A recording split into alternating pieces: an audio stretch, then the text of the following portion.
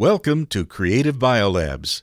100% of the effort, 100% of the service. As a dynamic contract research organization, we are based in New York and serve the whole world. Our seasoned scientists are skilled in antibody discovery, antibody engineering, and biomanufacturing solutions. Here we like to share with you some exosomes biogenesis and therapeutics.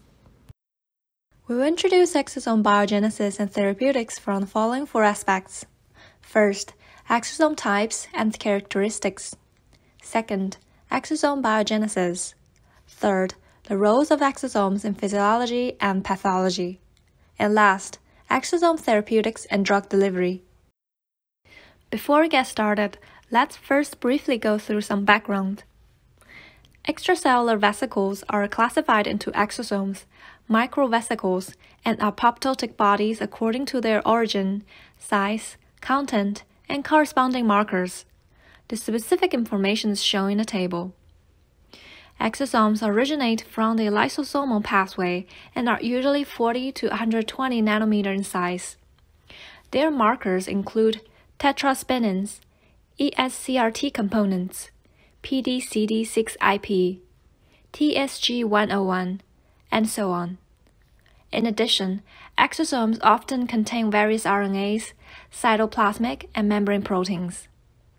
Today, we will mainly introduce biogenesis and therapeutic applications of exosomes and microvesicles.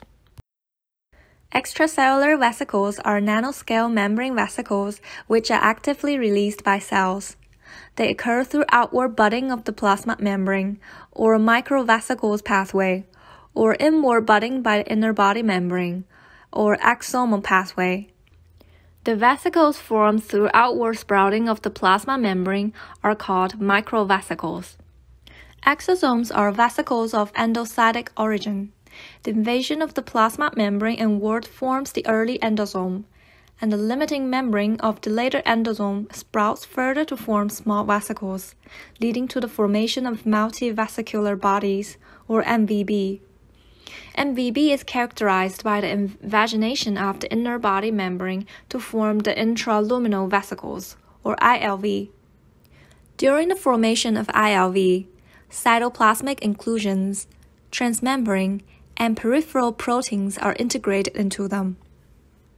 The ILV accumulated in the MVB lumen has two different destinies. One is the fusion with the lysosome, which causes the contents of the vesicles to degrade, or the fusion with the cytoplasmic membrane, which releases the vesicles to the extracellular space by exocytosis, that is the exosomes. More specifically, the role of various proteins varies in different processes in the origin of exosomes, which as follows. Loading cargo into ILV involves the ESCRT and other related proteins. ESCRT includes PDCD6IP, also known as ALIX, TSG101, HRS, CD9, CD82, etc. In addition to the ESCRT that can recognize ubiquitinated proteins, other irrelevant mechanisms can also produce exosomes of certain biochemical components. For example, in some cells, the production of exosomes requires lipid ceramide and nitrosphingomyelinase, an enzyme that converts sphingomyelin to ceramide. Related proteins include PLD2, DGK-alpha, etc. After MVB fuses with the cell membrane, exosomes are secreted.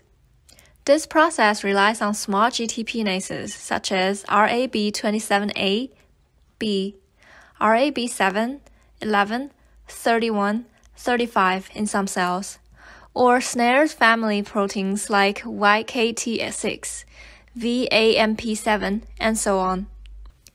Microvesicles represent a relatively heterogeneous population of vesicles formed by the outward gemination and fission of cell membranes, which can be controlled by membrane lipid microdomains and regulatory proteins such as ADP ribosylation factor 6.